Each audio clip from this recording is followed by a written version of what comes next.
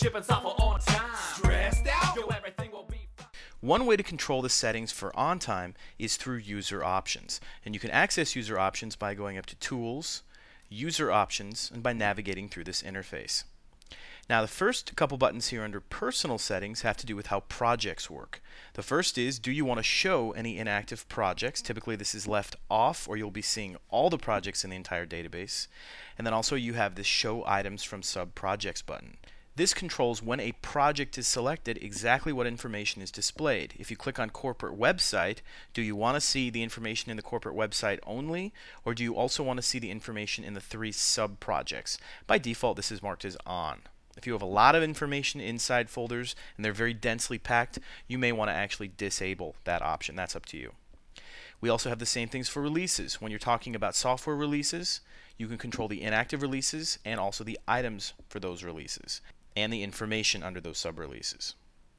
When it comes to reports, you've got 2 options here. You can control the item details as HTML or how the item details export, whether you want those to be as HTML.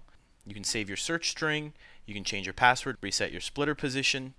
When under the Appearance tab here, you can control how the rows in the grid behind me, how they draw for the different tabs, what fonts they are, what the font size is. You can change for all of the OnTime words inside the system. Category has to do with tasks. This is where you can set up different kinds of tasks, so you don't have to type them every time. This is essentially a pick list for tasks.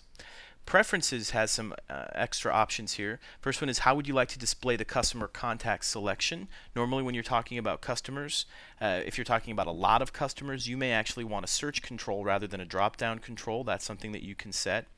Item history, you control what order that history appears in. Do you want it to be descending or do you want it to be ascending? How do you want that information to be chronologically sorted? Comments, you can also control which way the comments are listed on the page.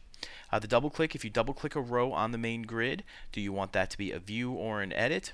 As far as reading emails, this controls how they look when they're marked. So when you're looking on the emails tab at emails, do you want it so that if you open up an item for 5 seconds, that's marked as viewed, or if you just select an email? This way you can scan your emails, and if you just look at something for a couple seconds, you can just move to the next one and it won't be marked as read.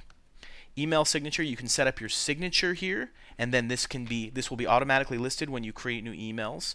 And lastly, multi-edit fields, you can control which fields to display. This multi-edit section can help you to reduce how many fields are on the multi-edit list. Sometimes if you add lots of fields here, you may feel cluttered when you open the multi-edit section. This is something that you can control. And you can just do this separately for each type. So lots of different options here under user settings.